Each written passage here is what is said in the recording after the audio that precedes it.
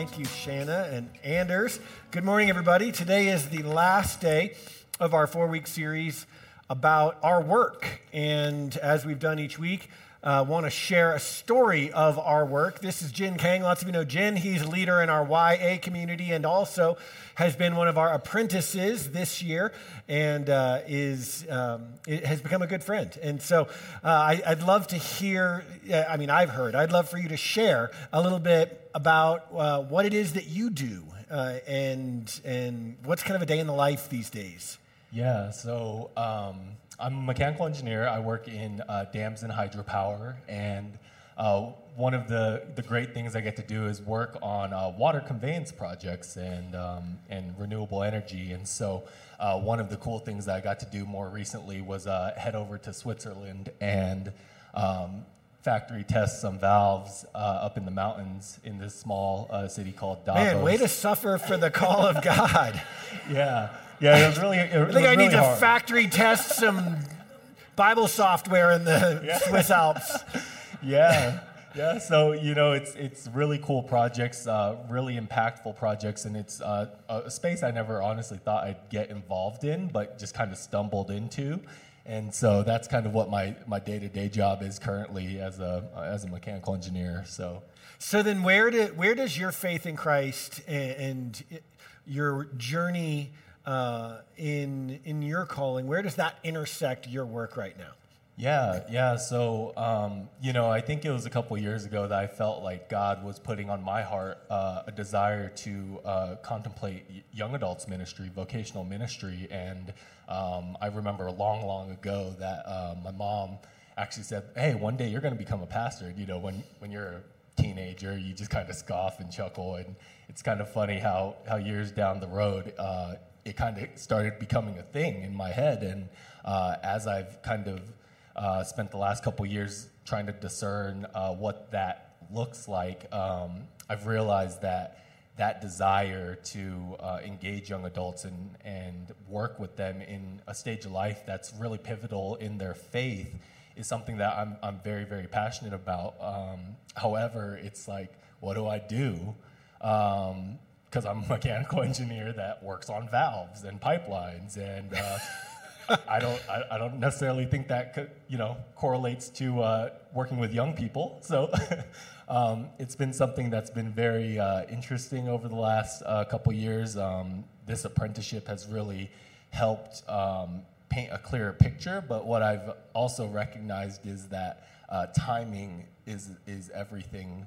And what I've realized is that in the season that God has me in now, He's still trying to work out certain things in my character, certain things in my faith that are going to better equip me and prepare me for that next season. And so it's not right now, but I've kind of wrestled with that of like how we want to be where we feel God's called us to be, but we don't want the preparation. Right. We don't want to wait to become the person we need to be in order to fulfill that space well. Yeah. And so we rush out of those seasons trying to get to the next spot prematurely. And so what I've realized is that I need to just be patient and faithful in the season God has me now, be the best engineer I can be. Yeah. And then, eventually. So bonus question. I told you 2 questions, but I want to ask you one more. Can I do that? Yeah. Okay.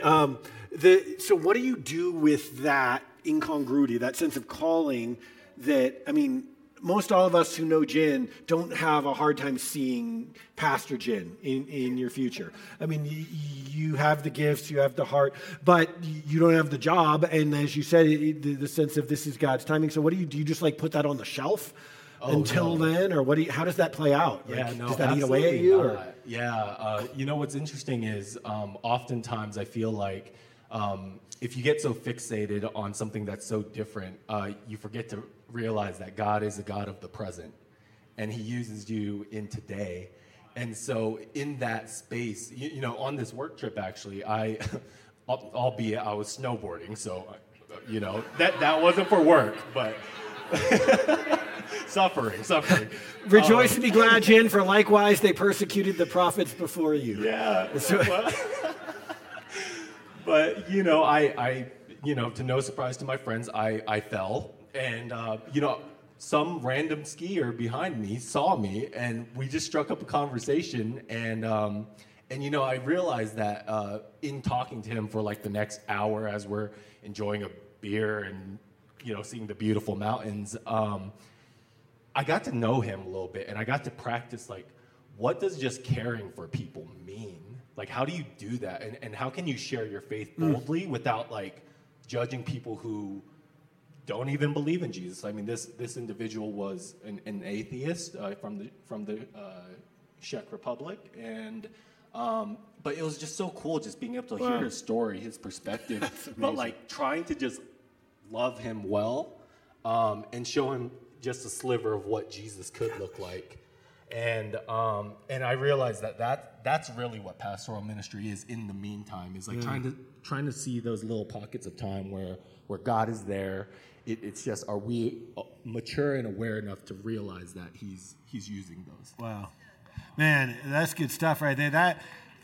I think all we need to do is sing a final song, say a prayer, we can go.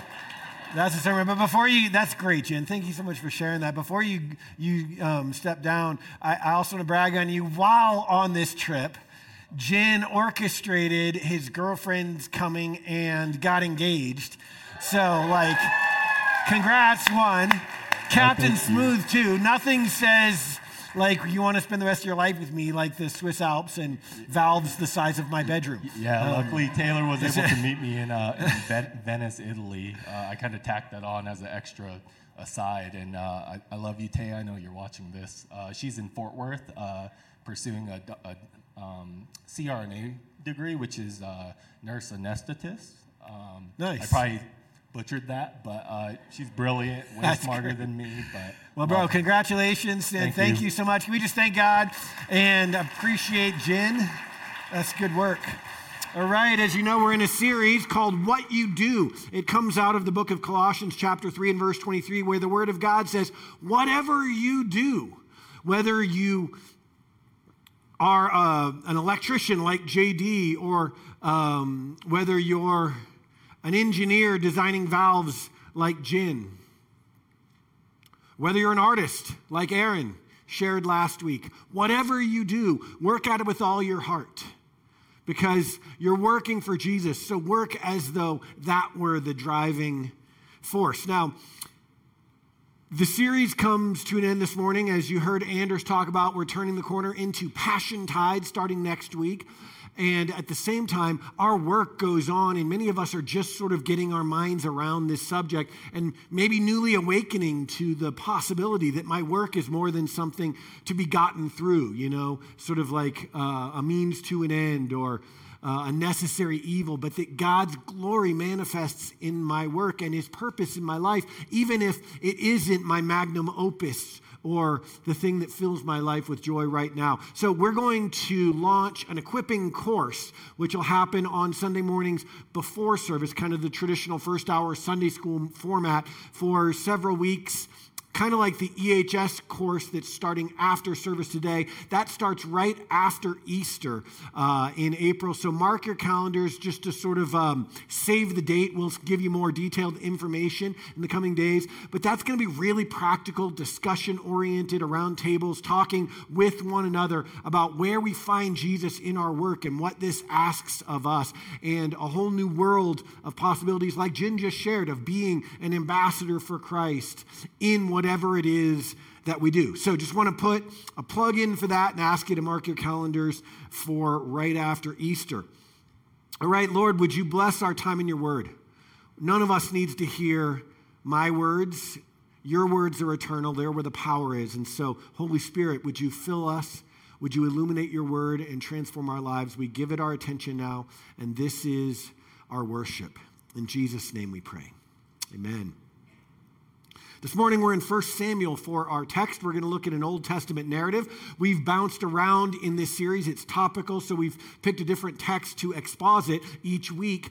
This week we're looking at Old Testament narrative, and it's the story of David as he becomes the king, or in his prequel years before he becomes the king more precisely. The Word of God teaches that the Lord said to the prophet Samuel, how long are you going to mourn for Saul? Saul was the one whom God gave the people of Israel when they said, we want to be like the other nations and have a king. But Saul messed it up. God rejected him.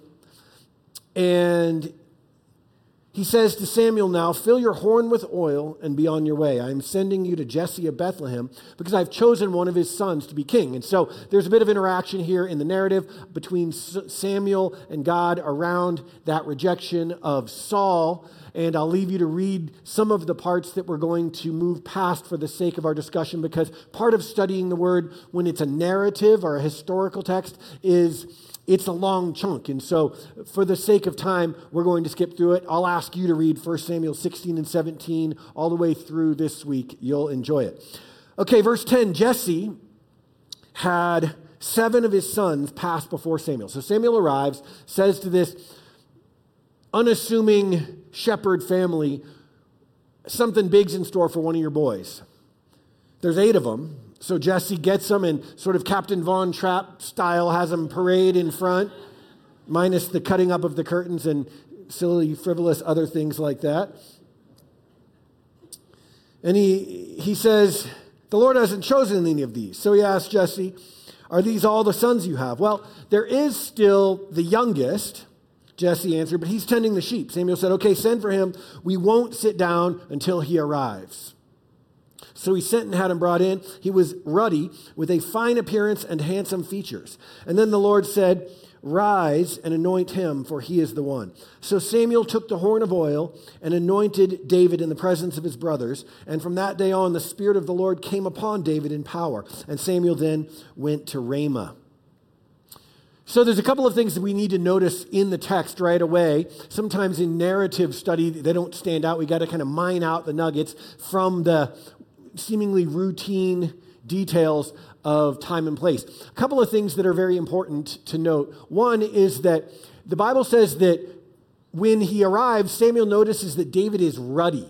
And I wasn't sure of what that meant, so I looked it up, and it means red or reddish in complexion. And so I guess it's important, and I want you to note that God finds reddish people handsome. Just saying. I mean, it's not me, it's there. But as one who doesn't tan but sort of pinkens, did something. It hit different, as the kids say. The second thing that stands out to me here is that Samuel shows up sort of out of the blue. It's not like he was a regular dinner guest with Jesse. Totally rocks this family's world and then says, this is the one, pours oil on his head. The only ones that see this presumably are his family, says you're going to be the king. And then it says after that, just stark detail, it jumps straight to this. Samuel then went to Ramah. He just brings this world upending news and then heads right out.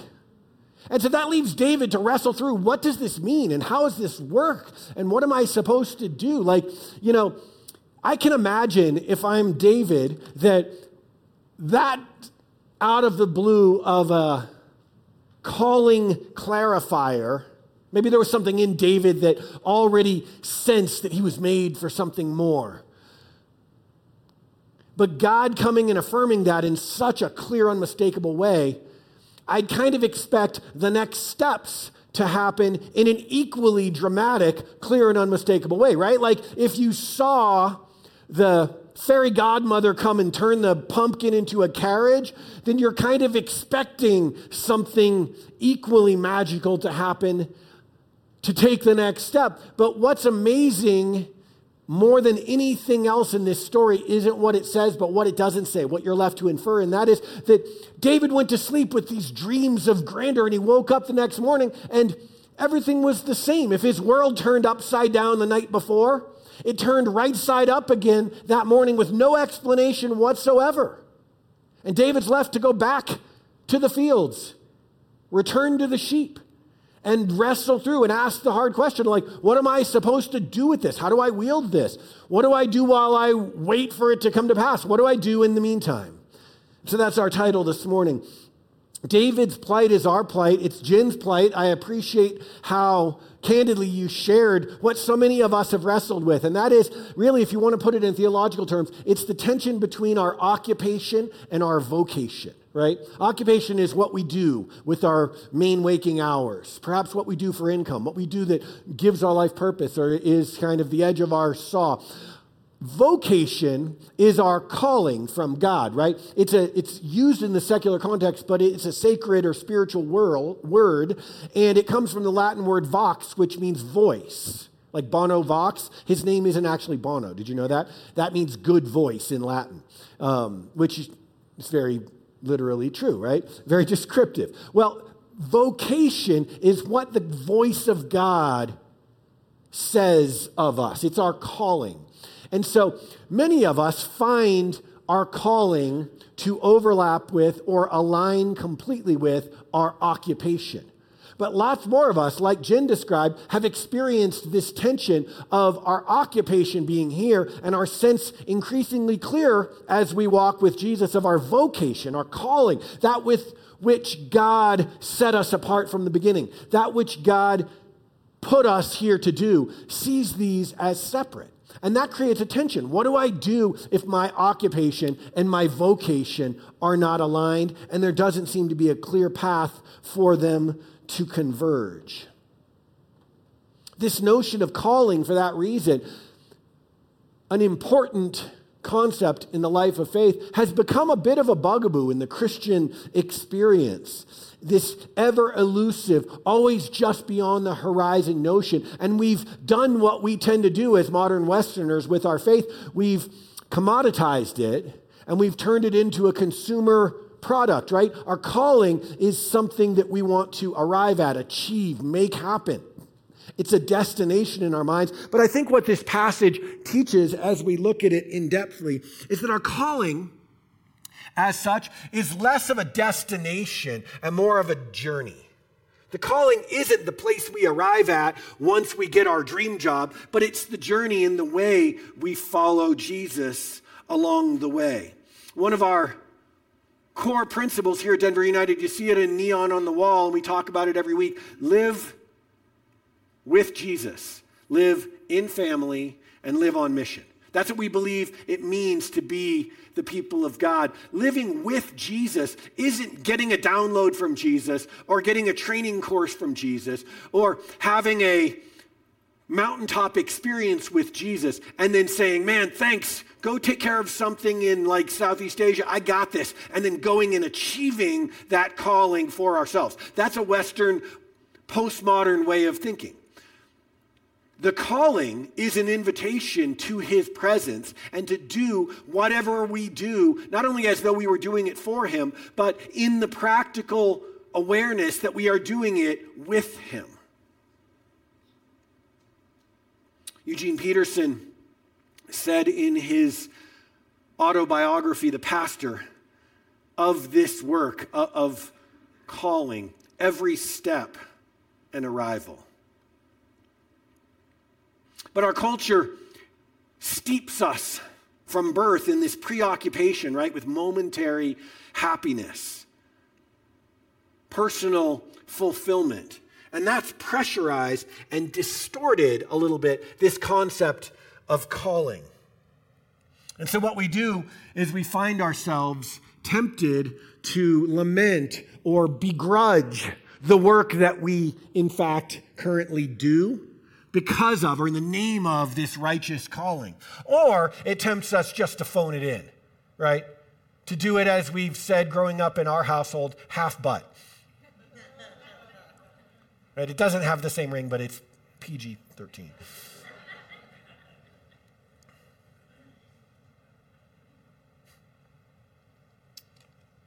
You know, I, as I've told you many times before, started my career after college in the Army. It wasn't ultra optional. The Army, or you, more precisely, my fellow taxpayers, paid for my very expensive college education.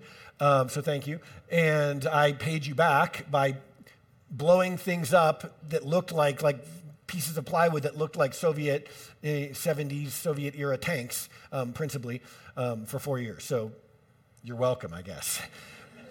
But the fact is, I sensed, like Jen, when I was in college, a calling from God to do more or less what I do now. But I had no idea how that was going to come to pass. And I assumed, like, you know, the same one who called me in this mystical way was going to mystically transport me into it. But as I lived my life, it kept taking me what seemed to be further and further away from the expression of that calling. And I remember really struggling, especially with gunnery. Was anyone in the military or perhaps in the police force or something like that, where you do gunnery, where you're training to shoot weapons better and better? I thought, the temptation to just phone it in was super big because it took a lot of work. And as the commander of the unit, I had a lot of administrative and leadership and motivational responsibilities to get people to take gunnery seriously, practicing so that we hit the tank targets that we aimed at, so that if we had to go to war, we could do a good job defending our country. That was the theory, right? But I thought, I'm not only not doing what I'm called to do, but I'm supposed to be in the saving business, and here I am in the killing business instead, and I'm supposed to be applying myself with all my heart to being a better killer? How does that work? And that really was a struggle for me. And I think that some version of that struggle is familiar to many of us. 1 Samuel 16, the story continues. In verse 14, now the Spirit of the Lord had departed from Saul, and an evil spirit from the Lord tormented him. Saul's attendant said to him, see, an evil spirit from God is tormenting you. And so that brings up a thorny theological subject, like, what is exactly an evil spirit from the Lord? Like, how does that work? The truth of the matter is, I have absolutely no idea. But as it turns out, Pastor Daniel said he woke up in the night with a dream, and God showed him exactly what he means, so just ask him afterward.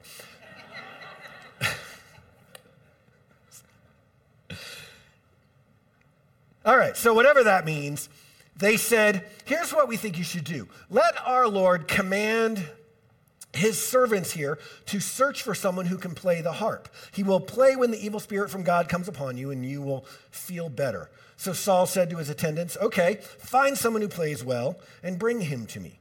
One of the servants answered, I have seen a son of Jesse of Bethlehem who knows how to play the harp. He's a brave man and a warrior. He speaks well and is a fine-looking man. Ruddy even. See, I didn't say it. Let another compliment you, not yourself. That's what the Bible says. And the Lord is with him. So they did, and he did, and David came to Saul and entered his service. A couple things we need to mine out of this passage of narrative, a couple nuggets to dig out. One is that demons evidently don't care for harp music. Like, who knew? But fortunate for David, because he was good at harp playing, right? And it's funny, if you think about it, that he didn't get ushered into the realm of his calling, like king, kingdom, palace, that at least in the neighborhood, because God had singled him out, or because of any of his leadership or fighting qualities initially, but because he was good at playing the harp.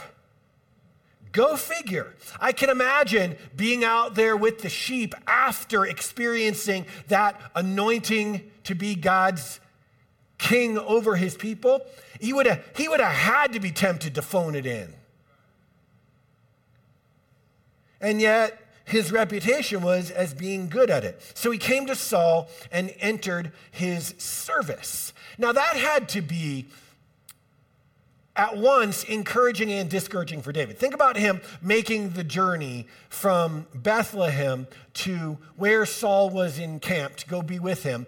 And he's going along the road. I think he's kind of like, I picture him anyway, teenage David, kind of like Simba. I just can't wait to be king, kind of doing that along the road, thinking, finally, I paid my dues. I went back. Scholars think it might have been 10 years more of shepherding before the time came that he got called to the palace, wondering all the while, how's this going to go down? Like, how is it going to come to pass? I'm not going to go wage a coup d'etat. Probably thought about that, decided against it. So God's going to have to do this. Hey, they asked me to come to the palace. Sweet, here we go. Game on. paid my dues, put in my time. And he gets there and he's like, all right, I'm ready. What are we doing? And they're like, well, here's the thing. The king, we don't really talk about this. The king's got some Emende oblum praise. Demons? Yes, we don't talk about it, right? But what we're going to need you to do is when the demons start happening, we need you to set up your harp and play it. Like that had to be, what you talking about, Willis moment, like, what? What even is that? Are you under the impression that demons don't care for harp music? Like, why is that going to help? But nonetheless, it says he came and entered Saul's service, knowing that he was supposed to be king and God had rejected Saul. Fascinating, powerful insight. Your calling, wherever it goes, however it manifests, it starts by learning to be a servant.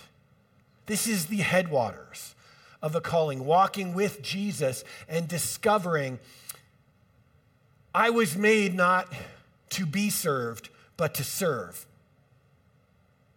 That's the essence of Jesus' gospel. Remember when he caught the disciples in the embarrassing conversation of who was the greatest? He had just told them we were going to hang out in Galilee for a while, but all the while the plan was to go to Jerusalem where I'm going to be brutally killed. And they're like, I wonder what he means by that. I don't know, but did you see me when we got sent out? I was pretty darn great. No, I don't even know how they got from there to here, but they're arguing over who's the greatest, and Jesus intersects the conversation. He's like, what are you guys talking about? And they're like, nothing. And then he's like, you guys want to be great? Have you been listening to nothing I've said? Have you not watched me? You want to be great? Shame on you. You're Christians. Didn't you know you're supposed to be losers? That's not what he said. He's like, okay, guys, come on, bring it in. Huddle up. He's like, you guys want to be great? Good. Because I made you for greatness. Now, let me tell you how to get it. You want to be great in the kingdom of God? Learn to be the servant of all. Even the Son of Man, he concluded by saying, came not to be served, but to serve and give his life as a ransom for many. This is elemental to our understanding and pursuit of God's calling for us, but because it has to do with what we're doing it for. We have to settle it. Either our work is for God's glory or it is for our own. The Hebrew word for glory is kavod. It's used throughout the Old Testament. And Pastor John Mark Comer, in his wonderful work, by the way, on this subject of our work and its holiness called Garden City, observes God's kavod isn't his fame. Listen, it's his presence. The fact that he is there in our work, not far away, but close. We can glorify God by doing our work in such a way that we make the invisible God visible by what we do and how we do it. We've been talking about that and hearing stories about that over the last several weeks. Some people's work glorifies God directly, writing a book about God or preaching a sermon about God or something like that. But most people's work, the fact is, glorifies God indirectly. And that's okay. That's good. My point, he concludes, is that what you do can be done for God's kavod, for his glory. And that's where calling begins. The temptation continues in our work to view what we do as a stepping stone on the pathway to our calling that's out there, which is spiritual speak for our dream job, where we're going to make a lot of money, have a lot of power, or be famous. Too often, we lose entirely the notion in the context of our work that serving, that's the heart of God's glory in our work, irrespective of what it is that we do. It's recognizing that it's not about us. It's about God's kavod. And that doesn't come naturally. That comes with training. That comes with discipline. We tend to follow our feelings. And for many of us, work doesn't feel good. But understanding the value of our work as service might not feel good. And that's allowed. That's possible. Pastor Nikki Gumbel observed, if service is beneath you, then leadership is beyond you. Let's wrap it up. 1 Samuel 17. Okay, we're skipping ahead in the story to the next chapter, and we're in verse 13. Now, in the intervening years, the people of Israel had gone to war with the people known as the Philistines. At the time that David was alive, these were their arch rivals, right? And this is like the Nuggets playing the Sixers and Jokic and Embiid, which this guy is going to be at with my son tomorrow night. So, yes, come on, so excited for that. But this is like that, except people die rather than get the MVP. So that's not good. Okay, so David said to Saul, okay, let me give you a little more context. No, figure it out, sake of time. Okay, Jesse's 3 oldest sons had followed Saul to the war, right? So he's drafted them, basically. David's the youngest, though, and so he went back and forth from Saul to tend his father's sheep at Bethlehem. Now Jesse said to his son David, take this ephah of roasted grain and these 10 loaves of bread to your brothers and hurry to their camp, and take along these 10 cheeses to the commander of their unit. More narrative, more detail. Got to mine this out. Look, David had finally, after years of going back to the sheep, at least taken a step, albeit once the details became clear, a humbling step, but he had taken a step toward his calling. He's hanging out in the palace, listening in on the war plans, whatever. And then the war starts, the older brothers get drafted, and Jesse calls and he's like, David, I'm going to need you to come home and help with the sheep. And David's like, I'm already on a very not steep ramp toward my calling. This feels like steps backward. But David goes. And so he's now going back and forth, moonlighting as a shepherd and a demon-soothing harpist. I'm not even sure like that fits on a business card. Where does that fit, by the way, in the palace hierarchy? It's like got to be just one rung above like the court jester, like do. You know what I mean? But those are his 2 jobs. This one's like undignified and even more undignified. But he's going back and forth between his home and his job to tend the sheep. And then his dad's like, hey, go check on your brothers. Bring them these like granola bars and Cliff bars. They're probably not eating well. And he's like, fine. So he shows up and he's like, oh, here, take these 10 cheeses to the commander of their unit. So he gets there and he's like, Shammah, Dad sent me this bread for you. And he's like, great, thanks, man. And then he probably gets busted on by his brother because they're jealous because they know he's going to be king. And so they want to get it in while they can. And they're like, what are you doing here? Who's with the sheep and all that? And then David endures and he's like, shut up, whatever. And then Shammah's like, he's like, all right, I got to get back to the grown up war stuff. And David's like, oh, Shammah, one more thing. Where's your commander's tent? And he's like, what do you want my commander for? Shut up, just tell me where his tent is. It's over there, but don't say anything dumb and embarrass me. David's like, fine. So he's like, yeah, who is it? Sir, it's David. I'm Shammah's little brother. Yeah, what do you need? My dad asked me to give you these cheeses. Like he had to be saying, what the hell? Like, what am I doing? Sorry, but David, he would have sworn. So would you. And you know it, so stop judging me.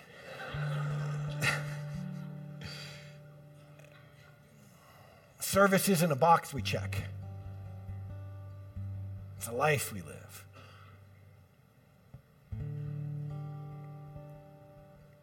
His service didn't propel him forward into his glorious calling, but it seemed to propel him backward.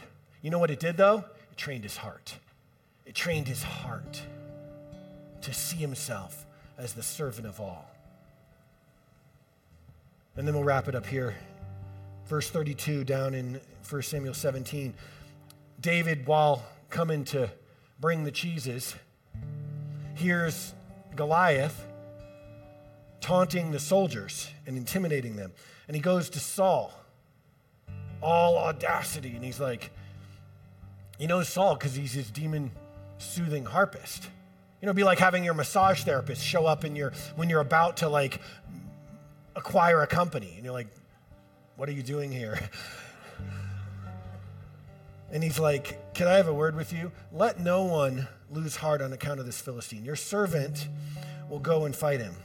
Saul, of course, replies, you know the story. You're not able to go out against this Philistine and fight him. You're only a boy. He's been a fighting man from his youth. But David said to Saul, your servant has been keeping his father's sheep. When a lion or bear came and carried off a sheep from the flock, I went after it, struck it, and rescued the sheep from its mouth. When it turned on me, I seized it by the hair, struck it, and killed it. Your servant has killed both the lion and the bear. This uncircumcised Philistine will be like one of them, because he defied the armies of the living God. Look, if ever anyone had reason to phone it in at work, it would have been David, the soon-to-be king, while he's watching the sheep. What possible motive could you have to go get a sheep out of a lion's mouth? It doesn't say the lion painted him into a corner and he had no choice but to defend himself and fight off. It says a lion came and he's like, oh no, like inner Queen Latifah comes up and he goes after the thing. Like, I could think of 500,000 justifications not to do that off the top of my head. Like, it would be irresponsible, irreligious even, to endanger the royal digits. Like, wait a year and a half and I'll buy you a whole new flock. It's one sheep. But he went after the thing, chased it down, grabbed it by the hair, and bludgeoned it to death. That's bad.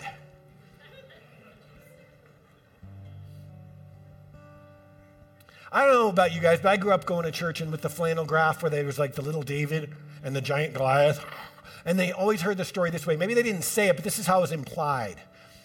Like David gets out there and he doesn't want Saul's armor because it's clunky, but he relies on God and he gets a stone and he puts it in his sling and he closes his eyes and he's like, like in Princess Bride, guide my sword, Father.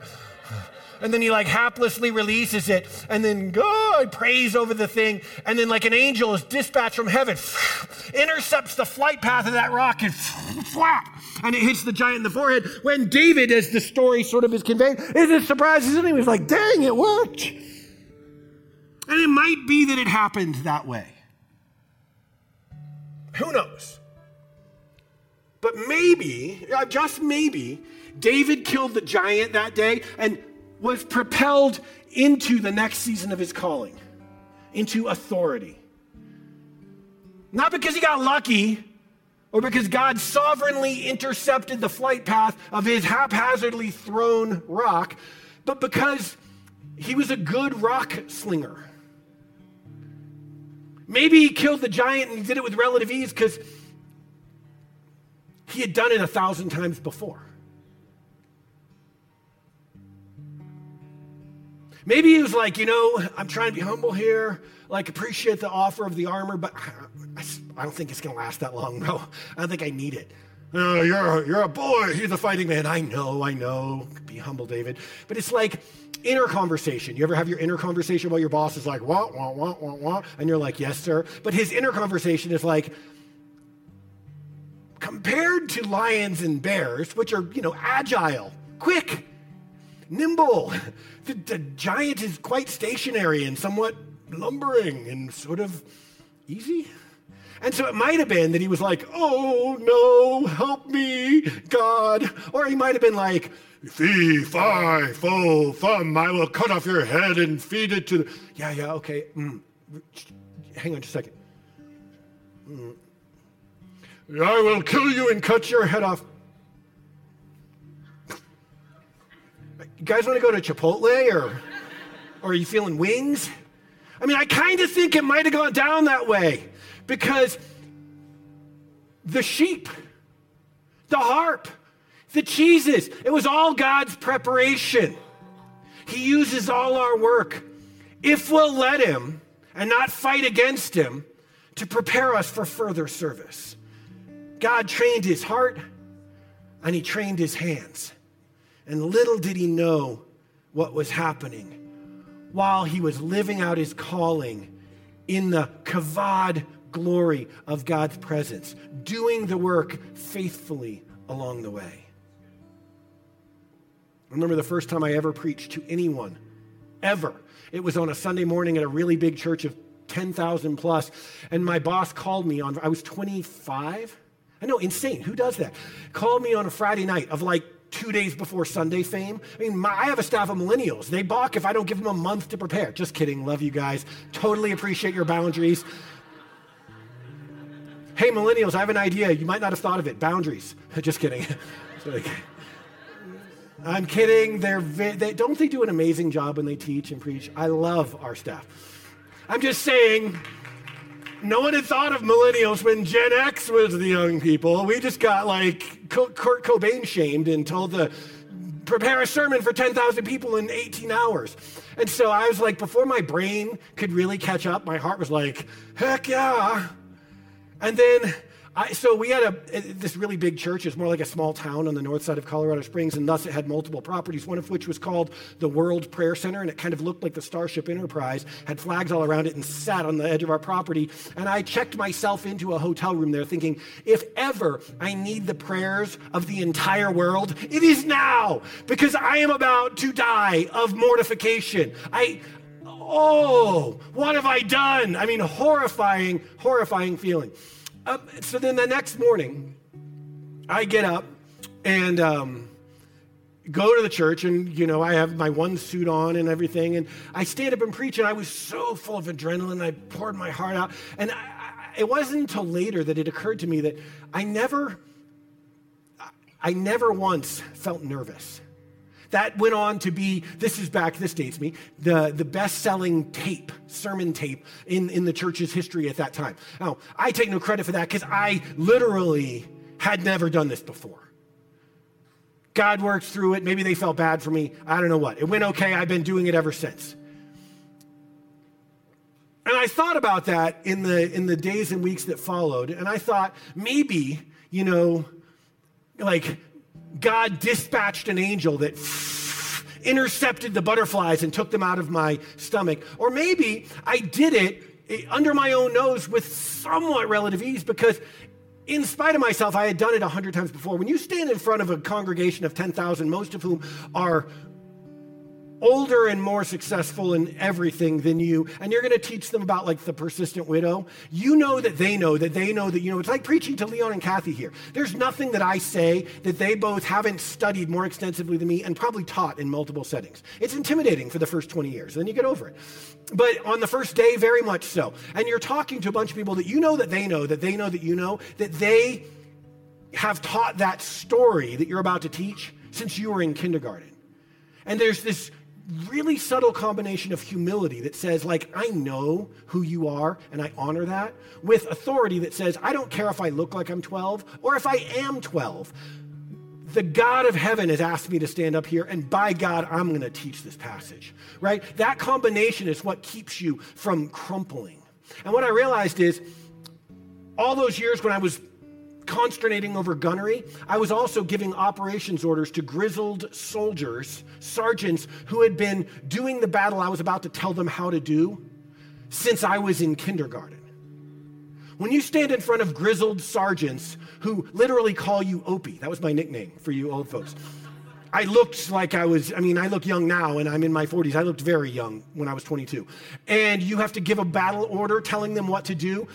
There's a very important combination of humility that says, I know that you know that you know that I know, Leon, that you have been doing this since I was in kindergarten, with authority that says, I don't care if I look 12 or if I am 12. The United States government has asked me to lead this battle, and by God, I'm going to lead it. Without the first, you get shot in the back. Without the second, you get ignored. I learned that subtle skill set right under my own nose by doing it 1,000 times. And when I stood up to do it in the context of the thing I love most, teaching the scriptures, it was like I had been doing it for a long time because I kind of had. What's the point? There is no wasted work. God cultivates who we're becoming through whatever we're doing. He cultivates our heart for service and our hands for capability. So do the work with Jesus, in his presence, in his kavod, with discernment and listening for the voice of God. Treat it all like the calling and treat it all like training. God will take your lions and bears and turn them into the next season of his purpose for your existence. Amen? Make sense? Would you stand with me? It's time for us to worship. I just want to speak this over you like a blessing as we prepare to worship. 1 Thessalonians 5. Would you just receive this? Close your eyes, maybe just receive this word. He who calls you is faithful. He will surely do it. He who calls you is faithful. He will surely do it. He who calls you is faithful. He will surely do it.